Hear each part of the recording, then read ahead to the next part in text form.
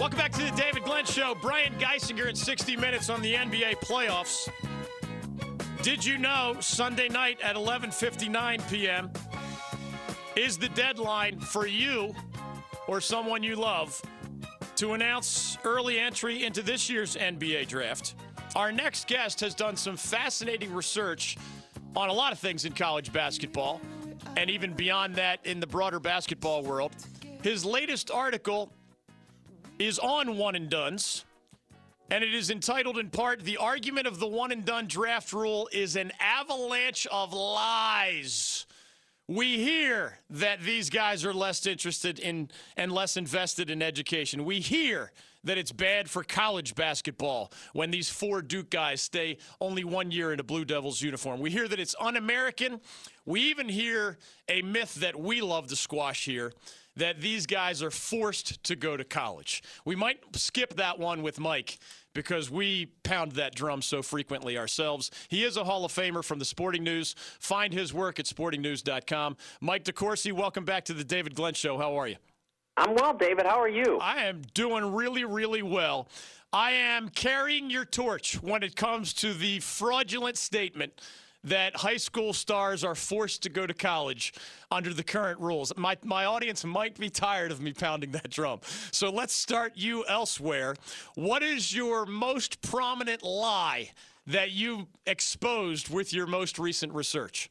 Well, you know, that piece I did actually a while ago. The piece that I most recent research, the one that I published yesterday, was about the success rate of the one and done, and that's the one that that basically says that everybody who tells you that they're not successful is working from a false narrative. That because Duke didn't win the championship this year, that means it doesn't work, and a veteran team did.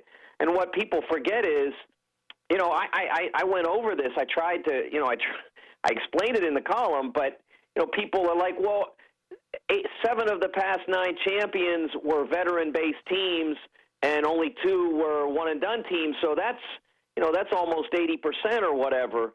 And but you're not understanding. There's only, there have only ever really been about 10 teams that were freshman-based, right, at this level. And there have been about, I don't know, even if you just take the top 5 seeds in the tournament each year in that period, there's about 170. Right. So, I mean, you're not even talking about close to the same sample size. On the one hand, you have basically a 20% championship rate. On the other hand, it's about 2.9%. And that's just choosing from the top 5 seeds.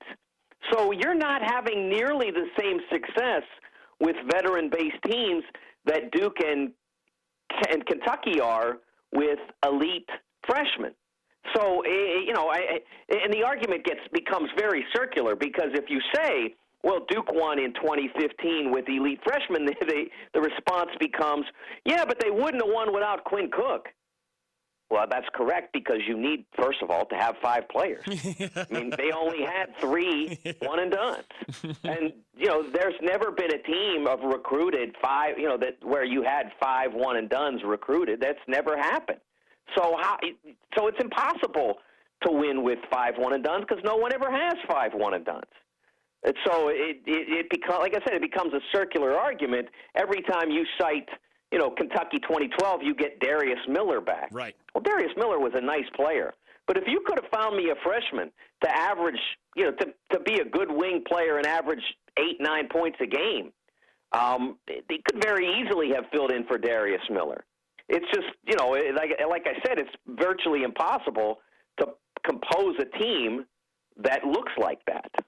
Mike DeCourcy is joining us from the Sporting News. You can find that older article that he has pinned to the top of his Twitter handle, at TSN Mike. Find the newer one just a little bit below it as well. He is joining us heading into NBA Draft early entry deadline weekend. Have you had a chance to glance at the latest numbers? Because you know what many fans often say when they see not just freshmen but other early entry numbers. There are only 60 slots And what? We have at least 60 early entries who have signed with agents. And when you count the guys who haven't signed yet, isn't it close to 200 at this point just this year? It's over 200. Okay. If you count both categories, it's well over 200. And, goodness, we only have, 4,500 players in Division I, and roughly, probably not quite, a fourth of those are seniors. So at this point, we now have something like 1,500 draft-eligible players. And this is where my buddy Dave Tellup, and your old pal Dave Tellup, really got to go to work, doesn't he? Because now he's not just evaluating, 200 guys. He's evaluating 1,500. So he's earning his money this month. It's a real challenge for the NBA teams to have to sort through all of that, and they do a great job with trying to give everybody a fair grade and a fair understanding of what they do. And obviously, the combine invite list, which I'm not exactly sure how many players they invite these days to that. I'm sure it's around 60. That once you get that word, then you'll have a really good handle on what's out there for you if you're one of the players who has the option to return. Jeff Capel, whom you know well, now at Pitt, former Mike Krzyzewski assistant for a long time, was on the show recently. And we, of course, asked him about the one-and-done phenomenon, and his response to the whole, wouldn't it be ideal to have the mix at Kentucky with the veteran Darius Miller, among others, at Duke with the veteran Quinn Cook, among others. And Coach Capel's response was like, well, duh, we're not always trying to have these teams built entirely around freshmen. At the top programs, you can't always get the guys who play less to stay long enough to be juniors and seniors. So it's not like John Calipari and Mike Krzyzewski in their dream world want 4 freshman starters every year in the starting lineup. And in this case, Coach K is going to go from one team like that, probably following up next year with a similar team like that. Like, they know the grand plan, right? It's just a lot harder to execute the grand plan with the mix of NBA talent freshmen and quality sophomores, juniors, and seniors, right? Yeah, and one of the things that makes it very difficult is when you have players who come in and to just do okay and still go. Like a Frank Jackson. He didn't have a great freshman year. Right. He left a lot on the table, and I don't know whether in the long run it was the right thing, and it's really hard to judge because he was injured for most of this year. So, I don't know at what circumstance he got injured, therefore whether or not he'd have been in that circumstance if he had played at Duke this year. It's impossible to know. But that kind of player leaves school sometimes, and there's not much you can do about it. If people look at Villanova and think there's some kind of magic there, well, here's the magic. They recruited the player who became the best point guard of the last 10 years in Jalen Brunson, and Jalen happened to have a father who was a previous NBA player, and so maybe not as much need for his son to get into the league quickly as some other families do. And so he was able to stay 3 years, and he was able to put himself on a track to graduate in 3 years, knowing that was the goal, to play 3 years, graduate in 3 years, and then go to the NBA. So if you can duplicate that, by all means do that.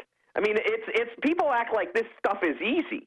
It was a really unique set of circumstances, the set of circumstances that Carolina found itself in. Ask Roy Williams if he wants to relive 2012 to 2015. Because that's why they ended up with the players they did. And they turned out to be wonderful representatives of the university and wonderful team players and champions. But some of the guys that they recruited in that period, they might not have, and some of the guys that might have been Tar Heels did not become Tar Heels because of the investigation and the negative publicity around it. So, people that think that there's a magic formula out there because of the situation Carolina was in recently or the situation that Villanova was in this year, it's ludicrous. Carolina is now back in the game, so to speak, of recruiting elite players. And are they bringing in an elite player next year? I believe they are. Yeah. Mike DeCourcy is joining us. Follow him on Twitter at TSN Mike. Find his articles at sportingnews.com. You threw us, and have for years, that great tidbit about last team to win an NCAA title without a future first-round draft pick was that 1987 Indiana team. And there are other stats about how unusual it is to win an NCAA title without having a McDonald's Prep All-American on your roster at the time that you win it all. I did a little research beyond that, and I want to get your feedback on these numbers. Well, this sounds like fun. It is. I might just email you this. I'm not kidding. You were the inspiration for this research that I did. I mean that sincerely, because I just love the way you tackle these things in such an intelligent way. I reframed it, rather than first-round pick, to top 30 pick, okay? So like Steve Alford from your Indiana team example would be top 30, just the NBA was smaller back then. So I just thought, well, doesn't it make more sense? You need a top 30 talent to win it all. And I kid you not, I went back to the 1940s and couldn't find a team that won it all without a top 30 pick. And how about these averages? These averages are only to the 1980s, Mike. You need an average of 3 first-round NBA picks to win an NCAA title. You need an average of 5 future NBA players on your roster at the time you win it all. And and the average of future pros, counting just making any money anywhere in the world, was 9. Wow. Now I salute you on especially the last item that you would research. Yeah, that hurt. That one hurt. That's amazing. But I would not have thought 5 future pros. The average. I mean that's really counting cups of coffee to me. But I mean it tells you a lot about how much talent you do need, in order to win it. And when teams look at and people miss this every year, Dave. I mean, when you look at Virginia, do they have? I mean, they have future NBA players on their team. There's no doubt, but do they have 5?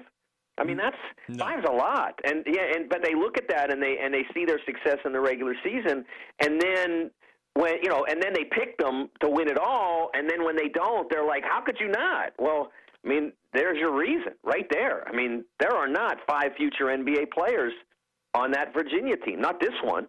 They maybe have had teams in the past that were there or close, but it's hard to do it without that level of ability. As you follow the Adam Silver-led NBA conversation about what the future is going to look like at some point, he is not a fan of the current system. Are you a believer with the Players Association and its role? And, of course, the NCAA is only, barely a voice in the room, and the owners having their role.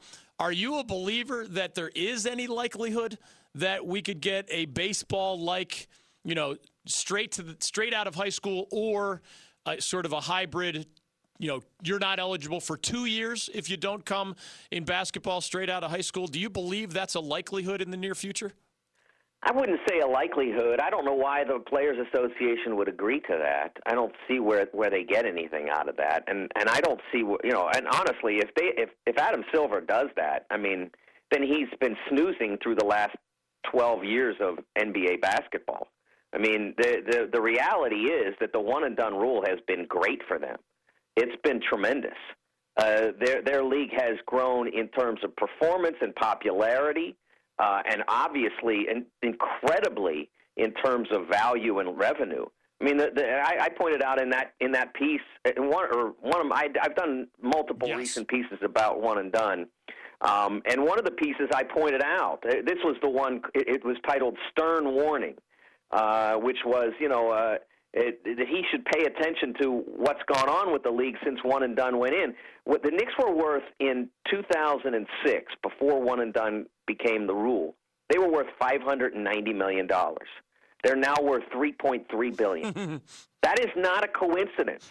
When the league is dominated by players like Anthony Davis and John Wall and Karl Towns, there were 11 All-Stars at this year's game out of 28 selected. There are a lot extra players because of injuries and such.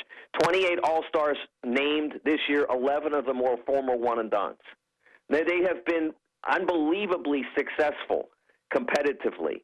And they have been well promoted by the college game. You knew who Anthony Davis was when he got to New Orleans. You knew who John Wall was when he got to Washington. That was not the case when Darius Miles was selected number 3 overall in 2000. I remember, I tell this story sometimes.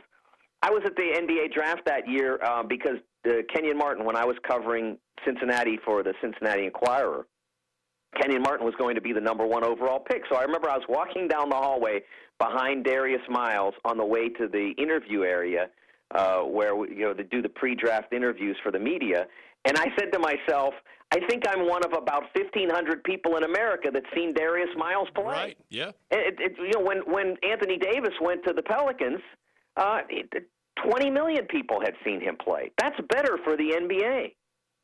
Selfishly, as an NBA owner or scout as well, I feel like I would make fewer mistakes after watching a guy play at a high level of college competition for 1 year than trying to guess how good he'll be because I've seen him in some high school all-star games.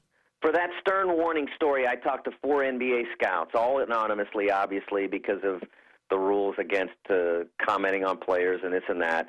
I talked to 4 NBA scouts, and they all said that the rule is much better for them because they can evaluate players at a higher level. They're not evaluating Marvin Bagley playing for a high school in Southern California. They're evaluating him against the best non-pros in the world, and so that's a much better circumstance for them.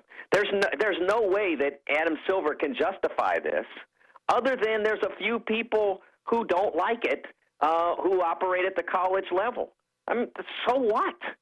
It's about time those people realize the facts of the situation, that it's better for them, it's better for basketball. I'll tell you this, Dave, what really always has bothered me about this, Mark Emmert took over for Miles Brand after Miles unfortunately passed away. Miles, when Miles was active and as the president of the NCAA, he always said, look, this rule's great, because kids who are in 9th or 10th grade and they want the best route to go to the NBA, they keep going to class and they keep working toward graduating high school, and then they most often come and play in NCAA basketball. So it's good for them.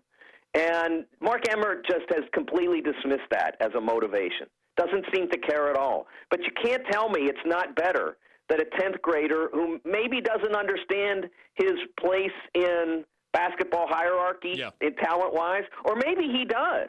But either way, he still is, he's still more often than not going to finish high school and going to take high school reasonably seriously so that he can play at Kentucky or Duke or Carolina or wherever.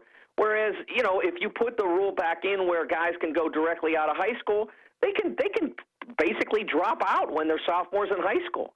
I mean, is that a better situation? I just can't see how – I cannot see how Emmert does not acknowledge that reality. His name is Mike DeCourcy. He is a Hall of Famer for the Sporting News. Check out the old article, the new article, and all of those in between, sportingnews.com. He really has wrapped his brain around this particular topic as well as anyone I've ever encountered. On Twitter, he is at TSN Mike. Thanks for the time, man. Keep up the good work. All right, thanks, Dave. Appreciate it. You got it. NBA draft early deadline is this Sunday night. If you haven't read his original article, when he hears that one-and-dones are less interested in education, he calls that a lie. When he hears, as we have pounded this drum, players are forced to go to college, that is a lie. We talk about the G League option, the overseas option. No, you don't have to go to college for a year. There are other viable options even under the current system and previous systems. When he hears one and done is bad for college basketball, you better buckle up, because he calls that a big fat lie. When he hears that the age limit is un-American, he believes that's a lie, and then he elaborates on why. And when you say you no longer get to know college players because they're only on campus for a year, he sees that as a lie. Check out his Twitter handle, at TSN Mike. His sort of all-encompassing article on the one-and-done concept. An avalanche of lies, as he described it. That's pinned at the top. The more recent stuff, of course, trickles below.